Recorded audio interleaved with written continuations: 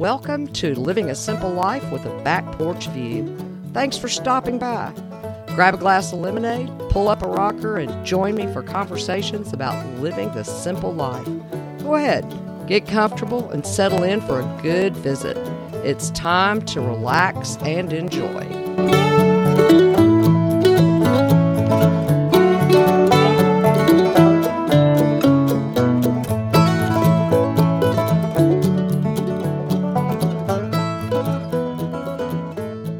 As homemakers, there is a bit of a misnomer that we do little more than cleaning house, preparing meals, and using all our free time in between to watch soap operas, read books, or just indulge in leisure time.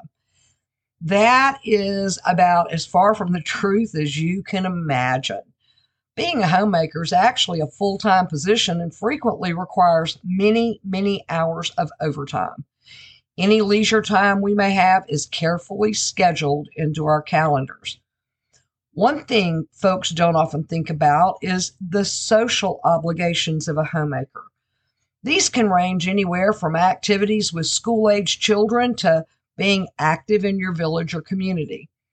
If you aren't sure exactly what the social obligations of a homemaker are, let's take a look at just a few of them. Most of us who have children have done our duty as a room mother. This, in and of itself, can be a full-time job.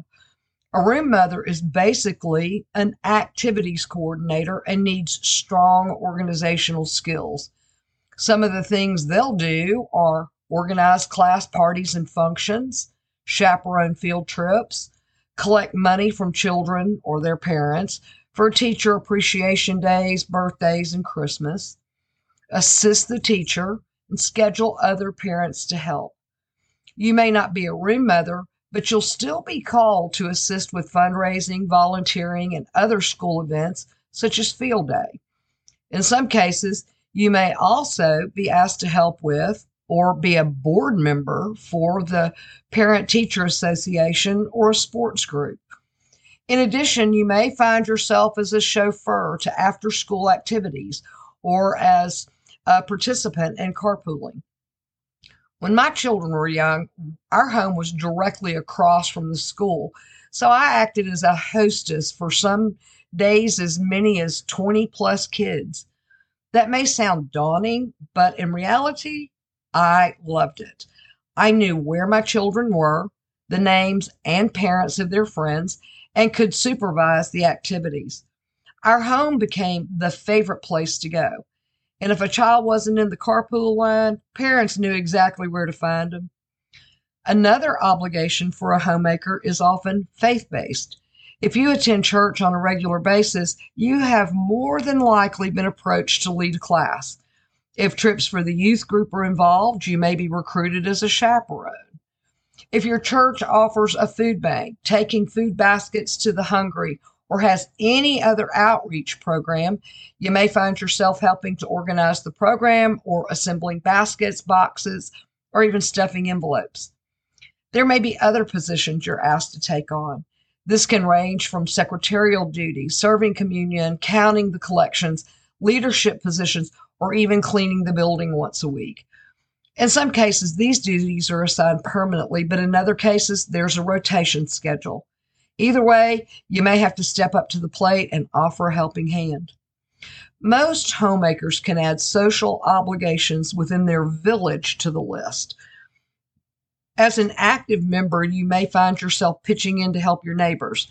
There are any number of ways to help out, such as preparing a meal for a sick neighbor, assisting with a construction project, or even mowing lawns or offering to babysit for a young couple. The same obligations which help you to be a productive member of your village also apply to living within your community. A community, however, usually has a larger scope. If you're active within your community, you may be asked to help with larger projects such as fundraising, becoming a member of a group or club, sitting on the library board, or even with community cleanup or helping in the initiative of the Adopt a Garden program. In addition to the school, village, community, and faith arenas, the social obligations of a homemaker also extend closer to home. These can be even more time consuming as you may have little help, but quite a bit of preparation, such as cleaning the house, getting a room ready for overnight visitors, holiday decorating, and subsequently putting the home back in order afterwards, baking, cooking, and more.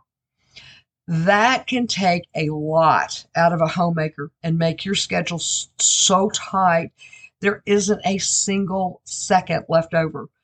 But whether you want to or not, you can't do it all. One thing you need to do when determining which social obligations you can participate in is to keep it real. When combined with all the other daily activities a homemaker needs to do, adding social obligations to the mix can seem daunting. However, there are a few ways to manage your time and keep your schedule under control. Here are a few ways you can do that. When baking for a sick neighbor, either double whatever you're making for dinner or use freezer meals or home canned soup. That way you have ready to go meals when you need them. Learn to say no. When you're asked to help, always tell them you have to consult your calendar if it's something you truly want to do. This will allow you time to think it through. Otherwise, you may regret saying yes later on. If it's something you already know you don't want to do or don't have time for, just simply say no, thank you. If they persist, stay strong and let them know your plate is already full. Bake ahead. For most activities that require food, plan well in advance and start your baking. If you know there will be a bake sale for the school, cookies, cupcakes, and other items can be made and frozen ahead of time. This also stands true for business dinners you're hosting, your contribution to club and group gatherings, and any time or place where food will be served. Keep a calendar. Whether you prefer a daily, weekly, or monthly style planner, the best thing you can do is to maintain it. When you sit down in the evening for quiet time, take a moment to orient yourself to the next day's activities. If necessary, keep a small notebook for the times you're out and about to jot down requests, who requested, and their contact information. Then during that quiet time, compare the notes to your calendar to determine if it's something you can do. Then contact the one who asked and let them know what you decided. Set aside time.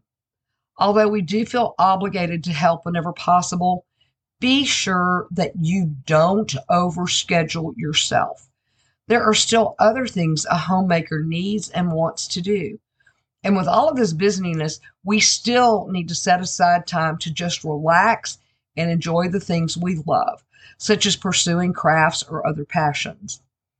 Many of us choose to be a homemaker because we love the flexibility it allows us to maintain our home, spend time with our family, stay active in our village and community, and to pursue the things we love to do.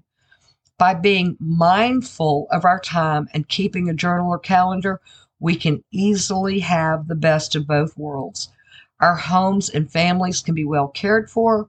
We can actively participate in the social side of life and still have time to settle in, relax, and enjoy a moment for a delicious and calming afternoon tea. If you want to learn more about the topic at hand, just visit my website at www.thefarmwife.com. If you're enjoying listening to these podcasts, you can support the show by clicking the support button in the show notes. When you do, you'll be helping me continue bringing you fun and helpful ideas for living the simple life you love. If you have questions or just want to stop in for a visit, you can do that through email at thevirtualporch@gmail.com. And be sure to subscribe. You don't want to miss a single conversation. I'll be sitting on the porch every Monday morning waiting for your visit. Thanks again for stopping in. I'll see you next week on Living a Simple Life with a Back Porch View. And while you're waiting for the next episode, grab that glass of refreshment, pull up a rocker, and sit back for a while. It's time to relax and enjoy.